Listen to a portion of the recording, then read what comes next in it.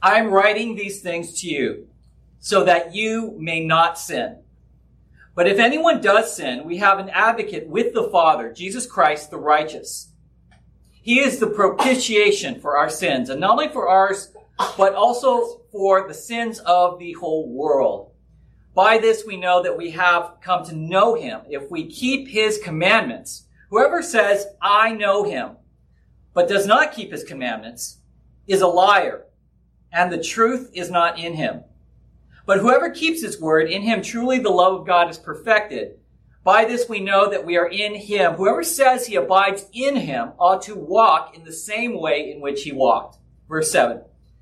Beloved, I'm writing to you no new commandment, but an old commandment that you've had from the beginning. The old commandment is the word that you have heard. At the same time, it is a new commandment that I'm writing to you, which is true in him and in you, because the darkness is passing away and the true light is already shining. Whoever says he is in the light and hates his brother is still in darkness. Whoever loves his brother abides in the light, and in him there is no cause of stumbling. But whoever hates his brother is in darkness and walks in the darkness and does not know where he is going because the darkness has blinded his eyes. Let's pray together. Lord, we want to walk as a people who are a people of the light, the people of the life, people of love. We do not want to be a people who walk and stumble about and are blinded by the darkness. And we sense that the answer and the difference between both is found in the Word of God for us this afternoon, and our Savior and our Father and the Spirit who is behind that. And so, Lord, would you sanctify our hearts? Would you renew our minds? Would you focus us on the great assurances that we have of eternal life in Jesus Christ now? In Jesus' name we pray. Amen. Go ahead and have a seat. We're continuing on in our series called Life. And, let's go back. There we go. Series called Life. And the question that we've been asking in this series is, how do we know that we have the eternal life of Jesus Christ in us? For those of us who profess to be followers of Jesus Christ, how do we know that we indeed possess that eternal life of Jesus Christ? The Apostle John in 1 John chapter 5, verse 13, says specifically that the reason why he wrote 1 John was to assure believers in Jesus Christ that they have eternal life. That's the purpose of 1 John. And so throughout this series, which we'll be in for some time, every time we come together, we want to be asking ourselves, what are the tests? What are the signs? What are the principles? What are the assurances that John is giving to us that we who profess to follow Jesus Christ do indeed have the eternal life of Jesus Christ in us, both in eternity as a promise and now as a reality? This series, Life, is a very, very important series because we live in a society of confusion. We live in a gray-colored society. We live in a society of chaos. People don't know who they are anymore. They don't know what life is supposed to be about. They have forgotten how to relate to one another. We are confused about our origins of where we have come from as human beings, what the meaning of life is, what our ultimate destiny is as human beings. We live in a society of confusion. And we look at the idea of truth and we say, well, I have my truth, you have your truth, let's just all live together in non-judgmental tolerance of each other's truth. We live in a society where we say the highest form of truth is just to be true to myself. And this is a society of confusion. It's a society that's devoid of the clarity that comes from God's truth. And so it is in that respect that 1 John speaks into that confusion. He speaks into a society of confusion because John is very much a book of absolutes. It's very much a book of either or, this or that. We are living in life, or we are living spiritual life or spiritual death. We are living in spiritual light or darkness. We have love or we have hate. We live in the truth versus the lie. We either know God or we don't know God. And 1 John, he forces us to make a choice in what we believe. There's no, well, you can accept this, maybe yes, maybe no, just think about it. Now, John really comes at you, and he forces a choice of clarity. Do we believe, and do we have the assurance of eternal life in Jesus, or do we not? And so if you're a follower of Jesus Christ today, you want to take away from the series and say, am I seeing these signs, these tests, these principles, these assurances in my life if I indeed profess to follow Jesus Christ? And if I do, I take great assurance for that. I take great assurance not only that I'm going to go to heaven one day and have eternal life, but I take great assurance that I have the life of Christ in me now, if you're a believer. If you're a non-believer, if you're checking out the faith, you want to look at this series and be saying, maybe I believe in God somewhere up there, and, I kind of like coming to church. But if I don't see these tests, these principles, these assurances, these signs in my life, as I'm hearing the Word of God week after week, and we're going through 1 John, if I don't see this happening in my life, then I really need to be asking myself, do I really have the eternal life of Jesus in me or not? Am I just attending church? And so our passage today is very important. And we're going to be looking at 1 John chapter 2, verse 1 through 11. And this is a very good week for you to be here if you haven't been here the past 2 weeks since we started the series, because 1 John chapter 2, verse 1 through 11 is really going to summarize a lot of what we've been learning in chapter 1. It's going to take a lot of the main things that John has been talking about, of tests, assurances, principles, and assurances of eternal life in Christ. And he's going to remind us of a lot of that in chapter 2, first 11 verses. And so the 3 points that we're going to go over today is we're going to look at our need for the atoning work of Christ for our sin. Number one, we're going to look at our need. Do we recognize our need for Jesus' death on the cross, him rising from the dead to conquer sin and death, and that atonement of death to satisfy God's wrath and his judgment on our behalf, that him as the perfect sacrificial lamb? Do we believe we have that need for Jesus' atoning work on the cross? Do we trust in that? Number two, do we find ourselves seeking to obey Jesus' commands in our life voluntarily? Not just because, we're told to, not just because we feel it makes us feel better, but do we have this urge to obey Jesus because we feel it's right and it's true? And thirdly, do we find ourselves loving the believers? Do we find ourselves wanting to be in fellowship with other brothers and sisters in Christ? Or are we just a Lone Ranger Christian? Or are we just, I'm spiritual, I'm good, I'm just not religious, I do my thing on my own? So those are 3 points we're going to look at in this chapter, in these first few verses. And let's take a look at that. Let's go to the first point. Okay, perfect. Verse 1 and 2. John says in verse 1, my little children. So we know at the start that John's an older man right now. He probably wrote 1 John, as we mentioned a few weeks ago. Maybe he's 85, maybe he's 90 years old. This is maybe about 50 years after Christ. He's writing from Ephesus, modern-day Turkey. It's in the Bible called Asia Minor. And he's pastoring there, and it's a very wicked, it's a very dark place. And so he's writing from there, and he's speaking to his audience as if they're little children. Okay, so this is a man who has a tremendous amount of life experience, spiritual experience. He's obviously one of the first 12 disciples. And he's speaking as a man who has thought a lot about the Christian faith for a very long time. And so he's speaking with a sense of gravitas, of wisdom and truth. And so he says in verse 1 and 2, and he's talking about our need to recognize the atonement of Christ for our sin.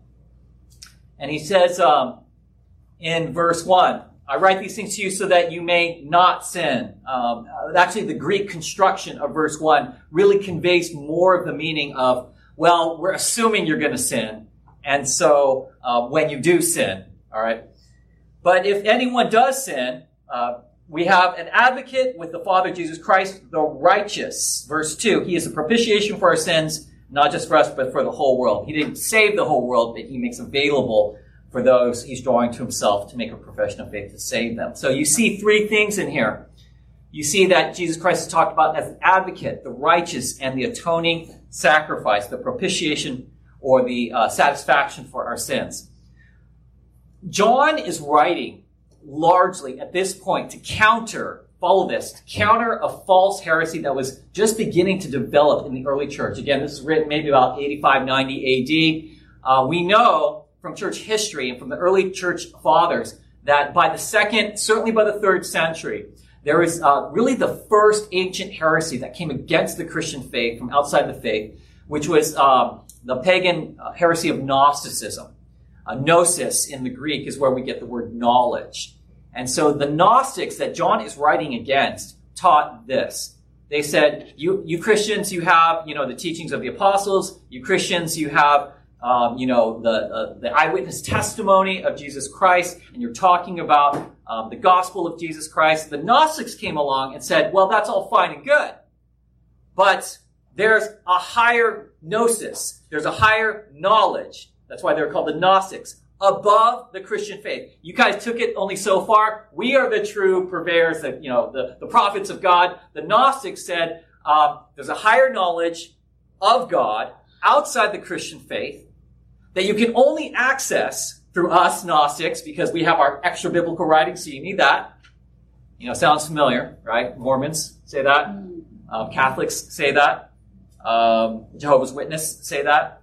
We have this extra book, right? And so forth and so on. And they also said, not only do we have our Gnostic writings outside the scriptures, but you need to access your God in a very specific way that we will teach you through ancient forms of meditation, mystic experiences, whether we use psychedelics in those days, or we just kind of chant and we get to God in some higher plane. And this is what the Gnostics said. Christian, you're fine, but you're not really getting to the level that you need to get to. And so the Gnostics essentially said this. Yes, there's bad things going on in the world, but everything you see in the physical world that's bad is just an illusion.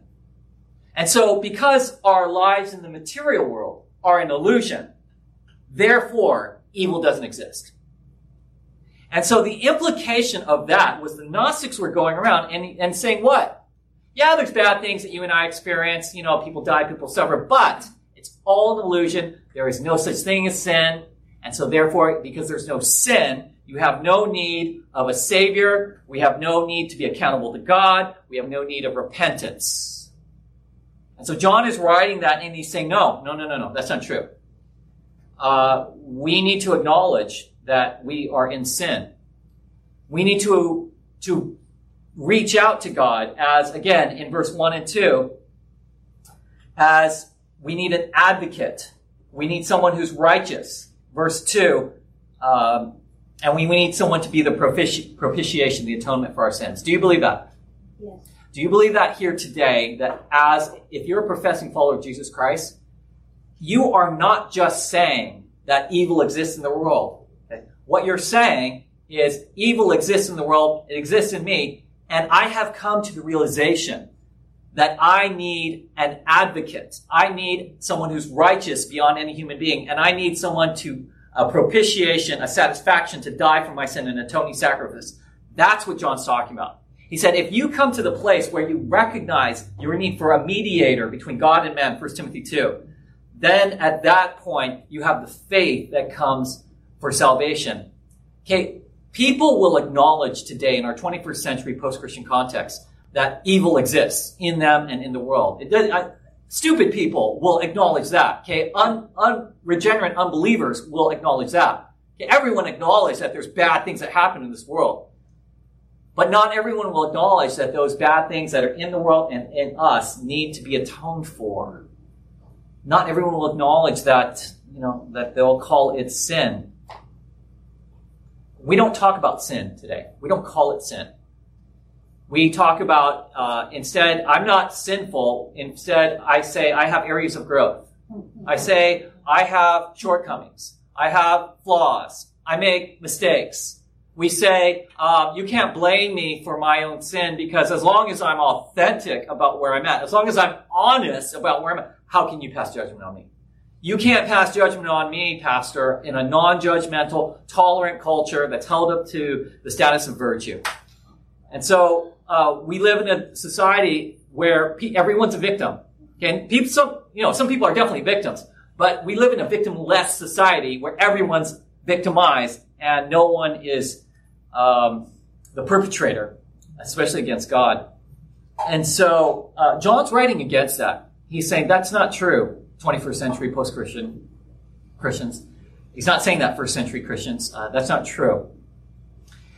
See, if you're really wanting to know Christ, you have to get to one of two places, okay? If you're an unbeliever, or if you're a believer.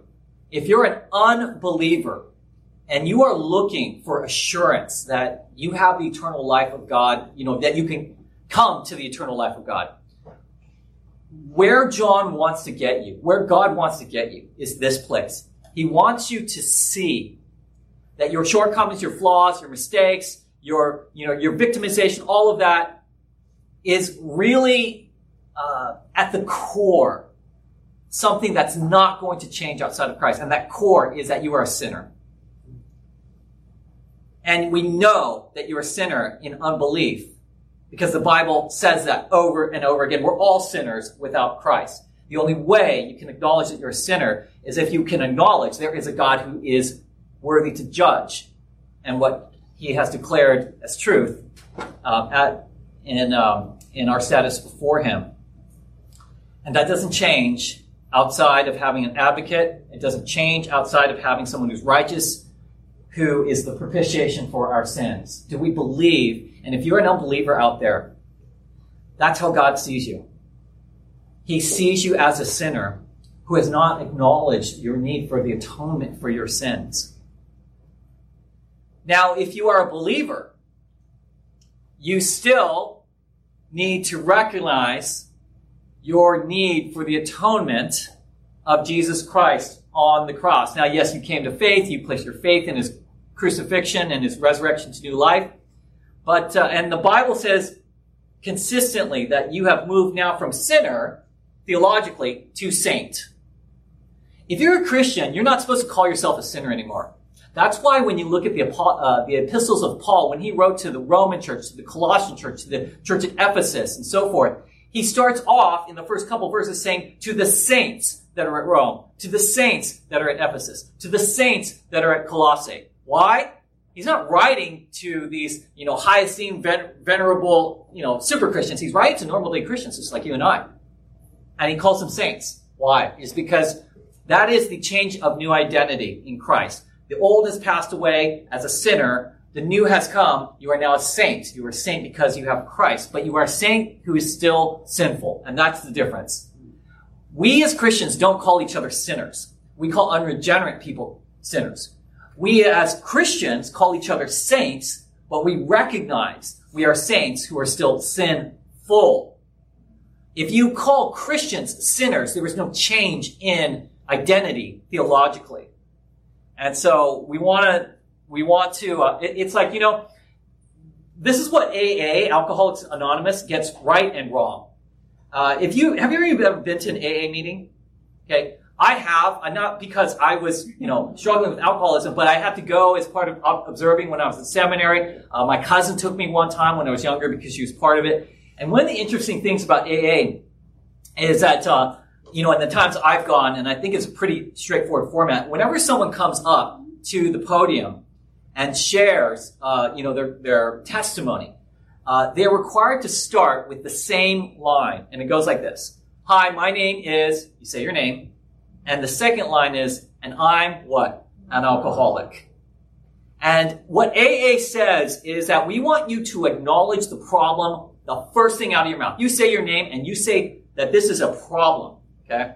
Now what's commendable about that is they start from a place, if you're going to participate, you start from a place of humility, of acknowledging the problem. That's commendable. What is different, though, about AA versus the gospel is we don't come up here as Christians and say, hi, my name is Chris and I'm a sinner. Because I haven't had an identity change in Christ then. What I say is, hi, my name is Chris and I'm a saint in God's eyes. But I do struggle with areas of sin in my life. But my identity is now as a saint. So you need the atoning work of Christ, Christian, because you are reminded that our sin that we are constantly in, even though it doesn't change your identity, is continually needing to be forgiven and cleansed by the work of Christ on the cross. And so how do we know? How do you know that you're not just saying that you need the atoning work of Christ, but it's actually truly been manifest? What are some practical ways that you can see that in your life? Let me just give a couple. Number one, you can know that you actually believe that you need the atoning work of Christ, and therefore it's a sign that you have the eternal life of Christ in your life.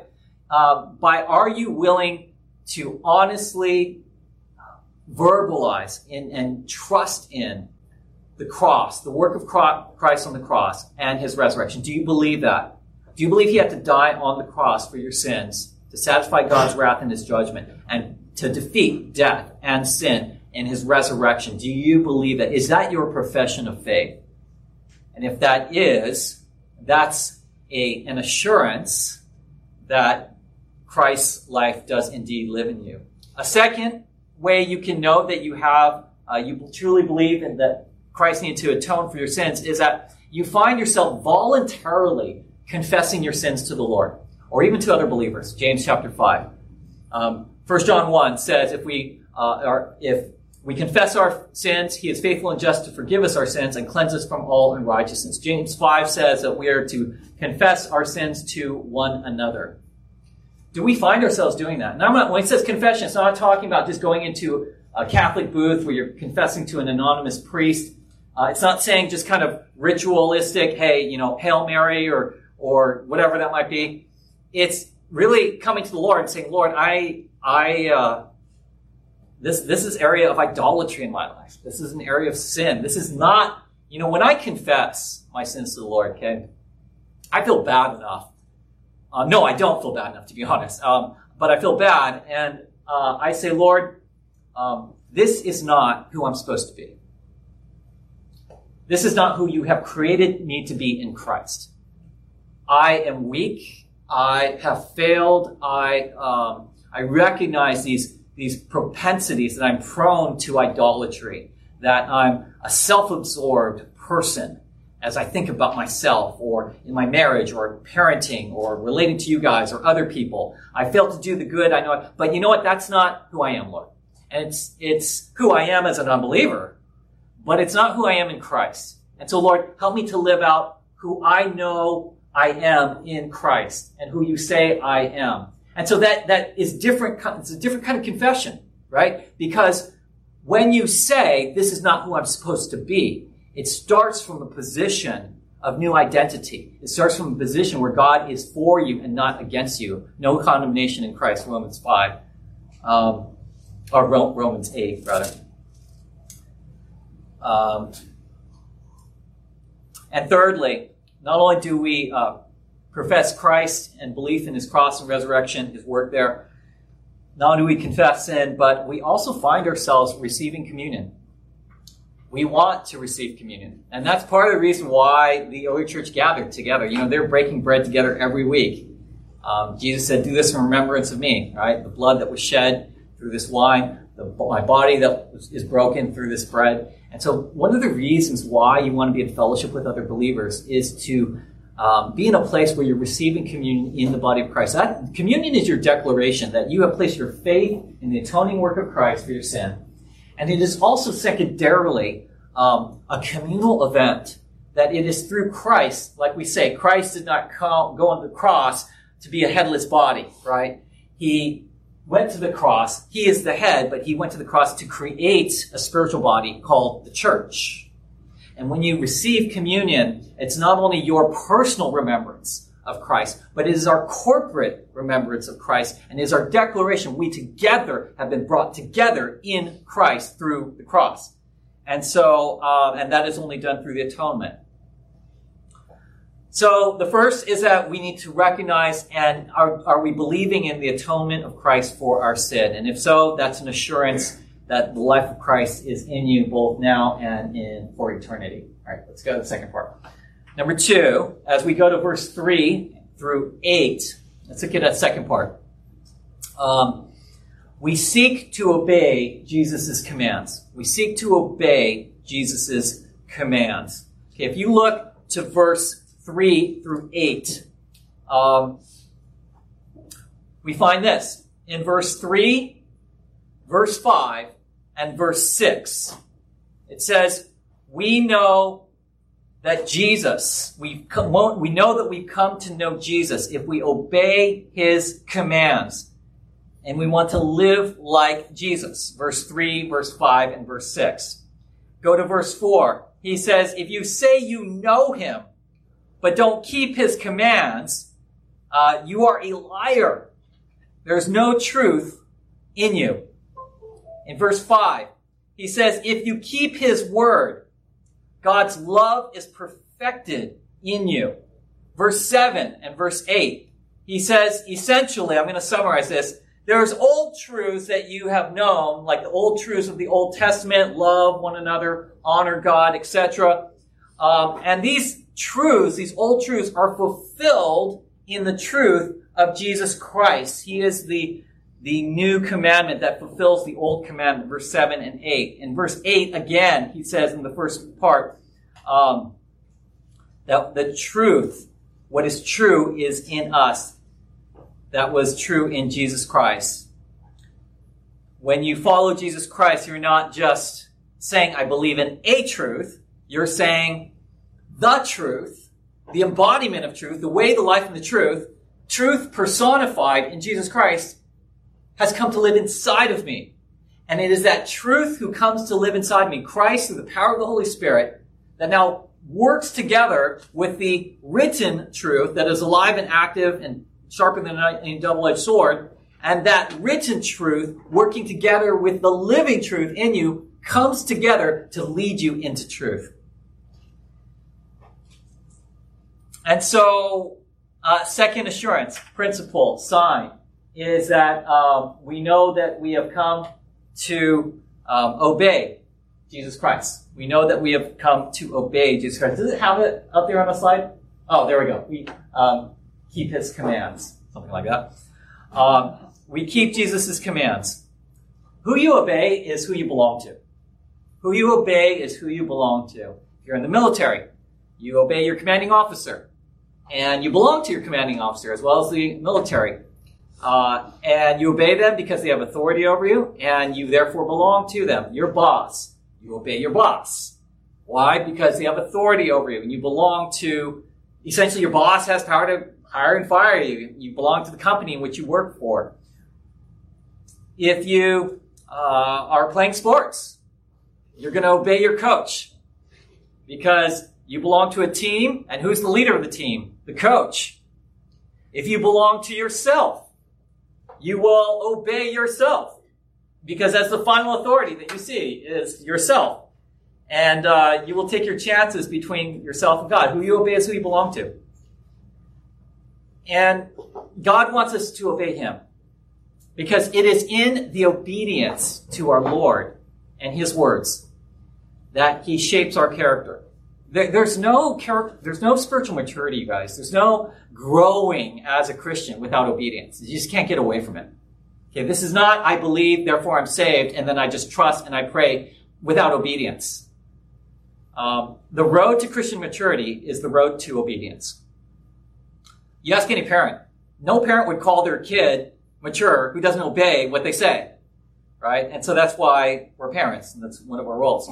So how do we know that we actually are keeping Jesus' commands? How do we know that, what does that look like for us to know that in keeping Jesus' commands, we have the assurance of eternal life in Jesus Christ? What does that actually look like, keeping his commands?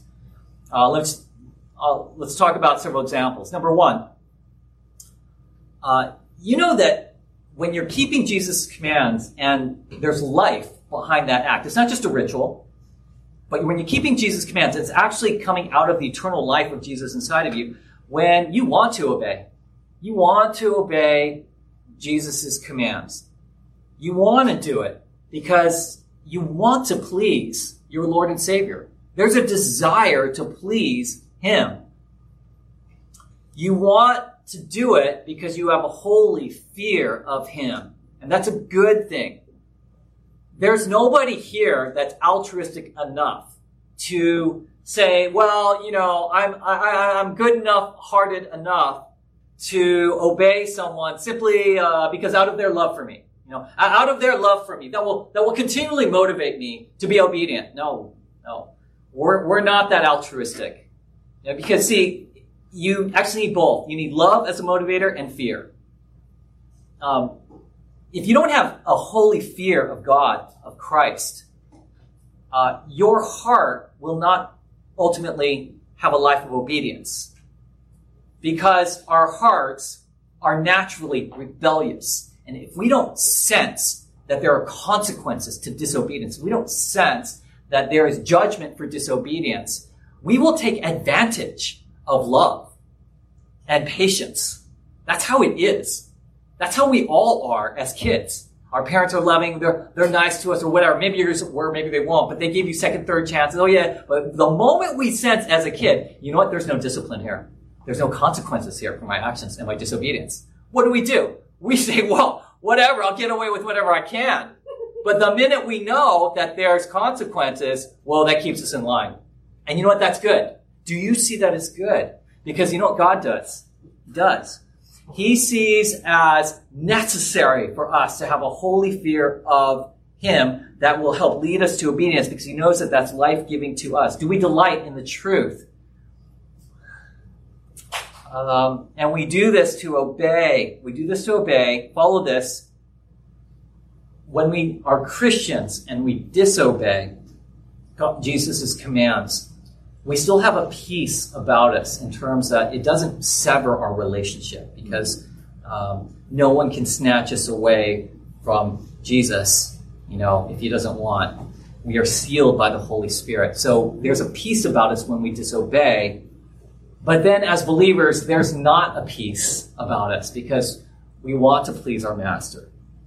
We have a holy fear of Him. We delight in the truth. And so even though we have a peace that He's not going to cast us away, we don't have a peace because we're not living in a way that we know that we should, and we want to please Him in obedience. A second example, keeping Jesus' commands. We want to study the Word. We want to study the Bible. Now, you may or may not be there and saying, well, I read for an hour a day. You're awesome if you do. Many of us don't. But is there a general sense that I want to know the Word of God? I'm drawn to this. Like the Bereans in Acts 17, they're checking the Scriptures.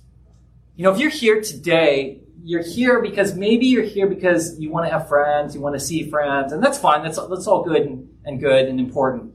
But really the main reason why you should be here, although having friends is good, is you should be here because you want to worship the Lord and you want to learn from the Word of God. You should you find yourself I'm looking forward to hearing something that will instill in me truth.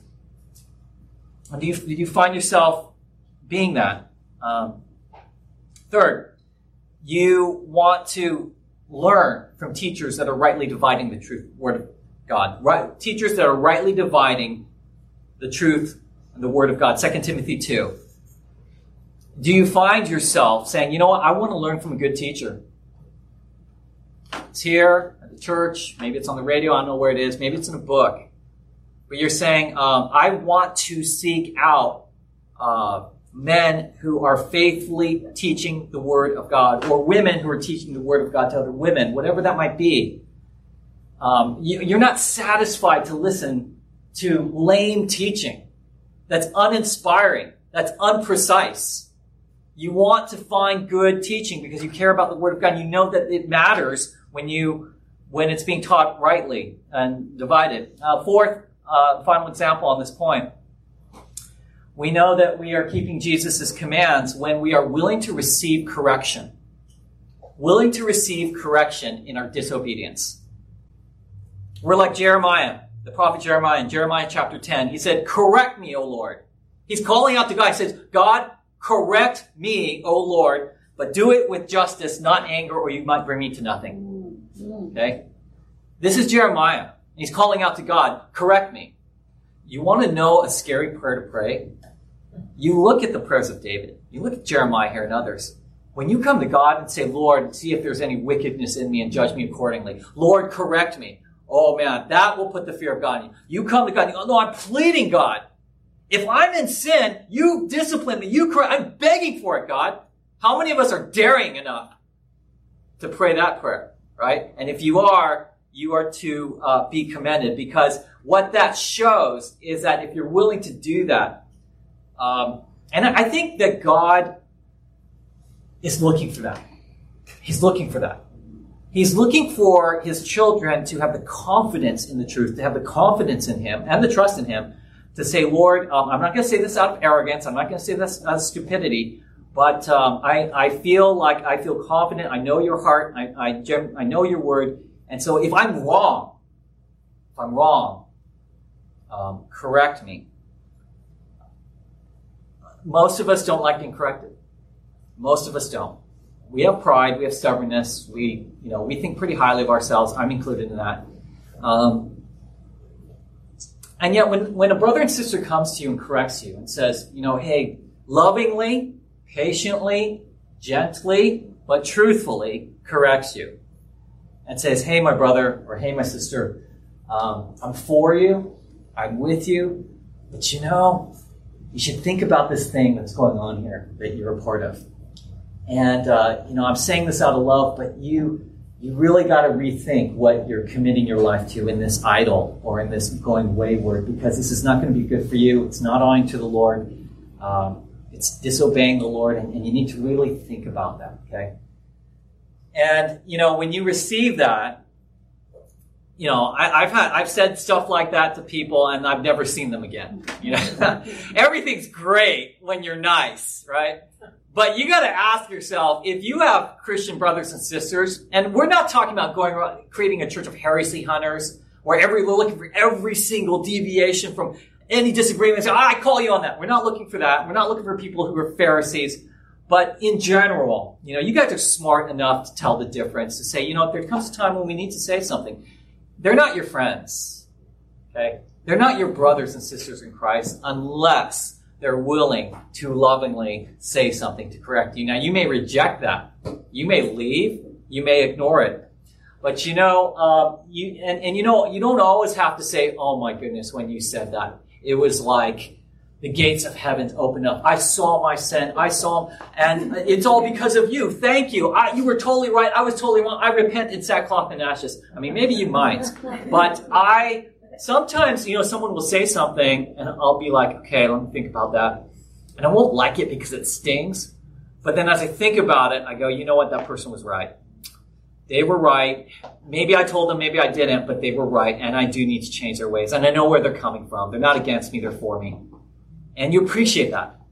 You appreciate that. The book of Proverbs says over and over again, you know what? If they're truly your friend, they'll be willing to wound you. Okay? And so we want to be a church where we're not only keeping Jesus' commands, but encouraging people to keep Jesus' commands to continue to walk in eternal life. Let's move on to our third point and final point today. All right, verse 9 through 11 is our third point, that we have an assurance of knowing the eternal life of Jesus Christ when we recognize our need for the atoning work of Christ for our sins, number one. Number two, when we seek to obey Jesus' commands voluntarily, volitionally. And number three, when we find ourselves loving other brothers and sisters in Christ, wanting to be in fellowship with other brothers and sisters in Christ. We come to church not because it's just a duty, not just because it's something we want to do, not just because of what other people are doing, not just because it's cool at a cool church. We come to church. Why? It's because if Jesus lives in you, he lives in other believers, and we are commanded to come together. And we are commanded, Christian, to come together. Hebrews chapter 10, verse 24 and 25. Let us spur one another on towards love and good deeds, not giving up meeting together as some Christians are in the habit of not meeting together. Not giving up meeting together as some are in the habit of doing, but coming together to encourage one another all the more as we see the day of Christ's return approaching. Hebrews chapter 10, verse 24 and 25, right? We are commanded to come together. But even, it's not just a command. There should be something inside of you. If you are a professing follower of Jesus Christ, and he truly does live inside of you, that draws you to other believers. Say, I want to be here. I want to know others, and I want to be known by others. It's life-giving to me. I'm necessary here, and so are you. That's why unbelievers and atheists don't stick around churches. They might check it out, but if they're truly hearing the gospel message, they will not stick around unless they're willing to yield their heart to Christ, because the Holy Spirit is not drawing them to other believers. And so in verse B and verse 9, 10, 11, this is what John is saying. He's saying, if you're in the light, verse 9, he's saying, if you say that you're in the light, but you hate your brother, you're in darkness. And if you love your brother, you're in the light, you're not stumbling. Verse 11, but if you hate your brother, you're in darkness, you're walking in darkness, you don't know where you're going, and you're blind. And I think that might describe many of us at times.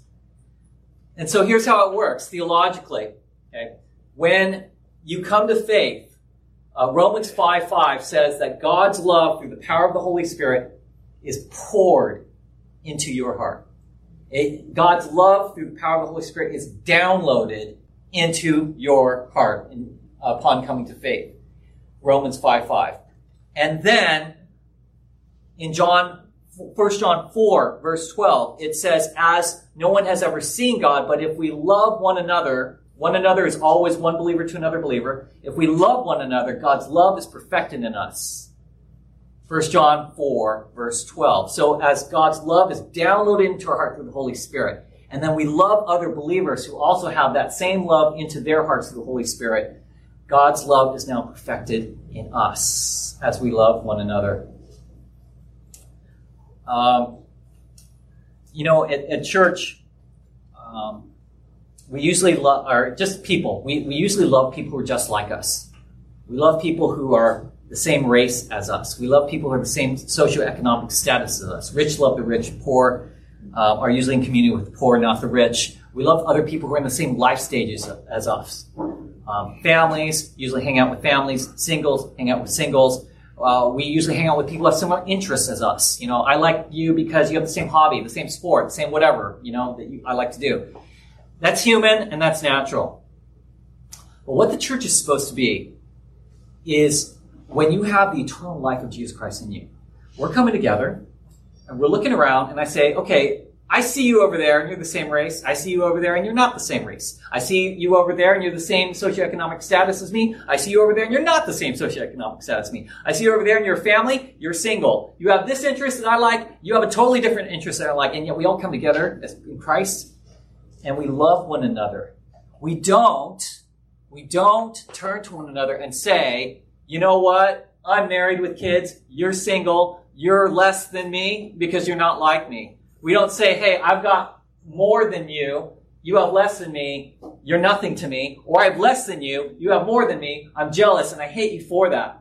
We don't say, if you don't have the same interest in me, the same hobby, the same affinity that I have that had nothing to do with the Bible, then we're not going to be friends. We're not going to hang out because I call you a brother in Christ.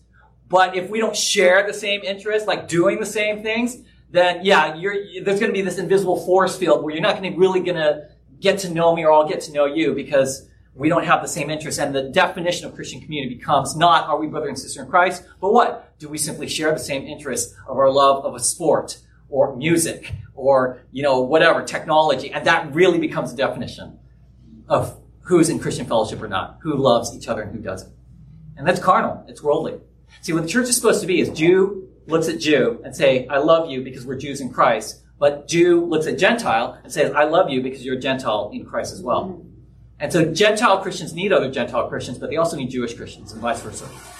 So how do we know? How do we know that we're not walking in darkness, that we're not stumbling around, that we're not blinded? Verse 9 and 10. Several examples.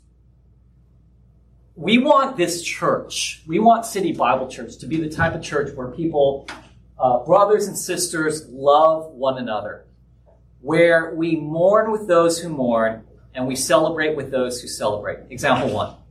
This is an example of how we together as a church can love one another and not live in darkness. We mourn with those who mourn and celebrate with those who celebrate. You know what you're going to find your whole life? It's true in the world and it's true in the church. Okay? You will find the rest of your life people who will mourn with you when you mourn, but they will not celebrate you when something good happens. They will identify with you and say, I really feel bad when you're hurting and I see your life, going down and I feel bad about that. But the minute your life goes up and something great happens, they won't be there to celebrate with you either. Now, I get it. Not all of us can always be there for everyone who's mourning and everyone who's celebrating. But in general, you got to ask your heart, are you the type of Christian who only mourns with those who mourns? But when something good happens to another Christian, you see it as a competition. You see it as, well, if you succeed, I'm less because you're better than me? Or can we celebrate those who even do better than us? See, that's Christian fellowship. So you're going to find people who will mourn with you when you mourn, but not celebrate with you when you have something to celebrate. You also find the opposite. There are some people, both outside and inside the church, who will celebrate you when you celebrate, but when your life goes down, okay, they're not willing to mourn with you mourn. They're really fair weather friends or fair weather Christians. And the unfortunate reality is it's very rare, it's too rare, to find Christians who will both mourn with you when you mourn and celebrate with you when you celebrate. And that's a form of love. That's a form of walking line. That's the type of church we want to be. Again, not all of us is going to always be there for every single person when they celebrate or mourn. But in general, you want to keep that in mind, Christian. Do you celebrate and mourn equally well with other believers? Another example of loving is when we affirm. When we affirm one another. You can affirm one another in many ways. You can do it verbally. You can do it through an action. Verbally, when we see each other, this should not be a place where we're just tearing each other. I know guys like to joke around. That's fine. I'm not talking about that. But when we affirm one another, encourage one another, when we say, hey, you know what? I really appreciate it. I want to let you know what I see, the good things God doing in your life. And you proactively tell them, not just, if it comes up in a small group sharing, you have to share, it's your turn to share. But when was the last time you actually proactively went up to someone, hey, I just want to bless you. This is a good thing I see God doing in your life. Or I want to tell you, I want to take the initiative to tell you, I really appreciated that about what you did. Or I saw what you did for another person. I want to encourage you in that. When was the last time we took the initiative to do that instead of being asked or forced to do that? So you can do that through words. You can do that through actions. I had been saying, I really dropped the ball on this, but I made this right. Me and Lorraine had said that we were going to support Matt F. in his missionary raising and in his missions many months ago. And I just dropped the ball on it, but that has been rectified now. And so when you check, we are monthly contributors to Matt F. and him raising support to prepare for Japan missions. But that is a part of our actionable affirmation of him and say, Matt, we believe in you. We believe in you as a missionary, as a person, as a brother in Christ, and we want you to do well in life and spread the gospel around. And so you can do that, and that's part of loving other brothers or sisters in Christ. Another example, eating with each other, making time for one another. When we discuss this with the elders and the deacons, I say to them, look, you know what you really want to see. And I'm speaking of personal experience, you guys. I spent years and years and years going to church and just being like, I'm just going to go to the service. I'm not going to make friends. I'm just going to do my own thing, whatever. And part of that was my issue. There was other issues going on. But I didn't understand the importance of Christians breaking bread together. So many good things come together when Christians say, because what are you saying? What are you really saying when you're willing to go eat with other people? What you're saying is, I value you. You're saying that I'm not going to always put my time and my schedule above you. Look, who isn't busy? We're all busy, right? Is there anyone among us that's not busy here?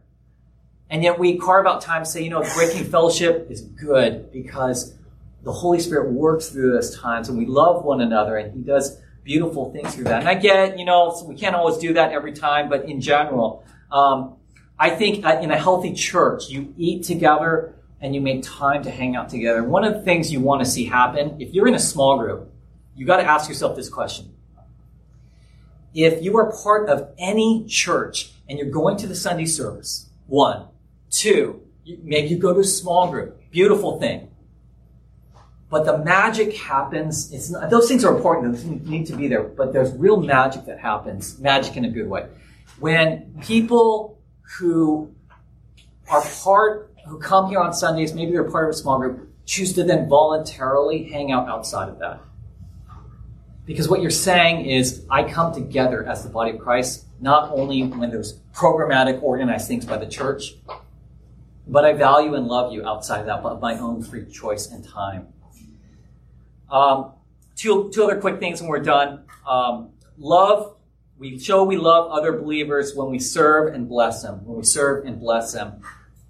James, the Sushimas, and whoever else was part of organizing that, line dancing last night, that was a blessing to the group. It was just for fun to have something that some of you liked and share it with the others.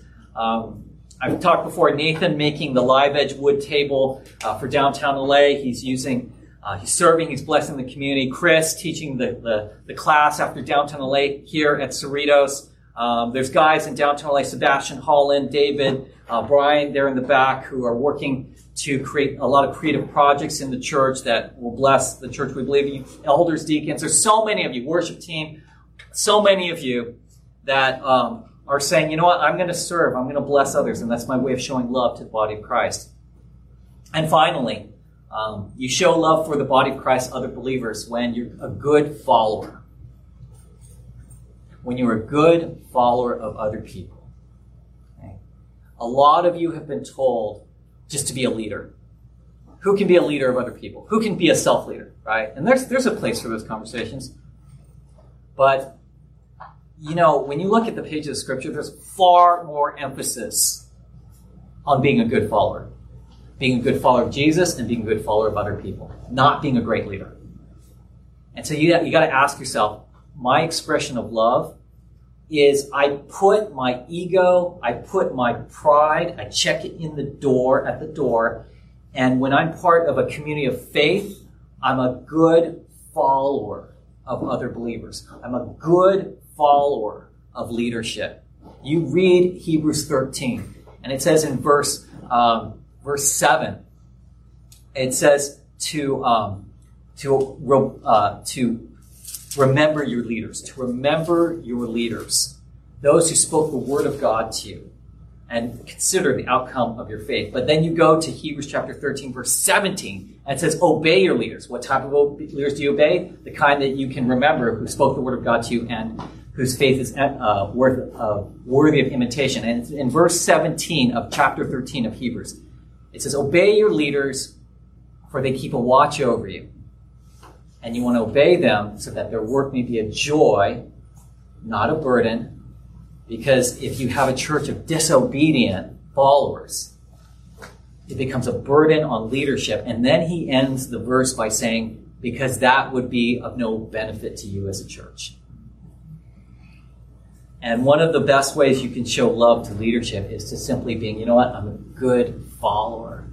If you're teaching me the word of God, if your life is calling me to follow you as I follow Christ, and I want to be a good follower.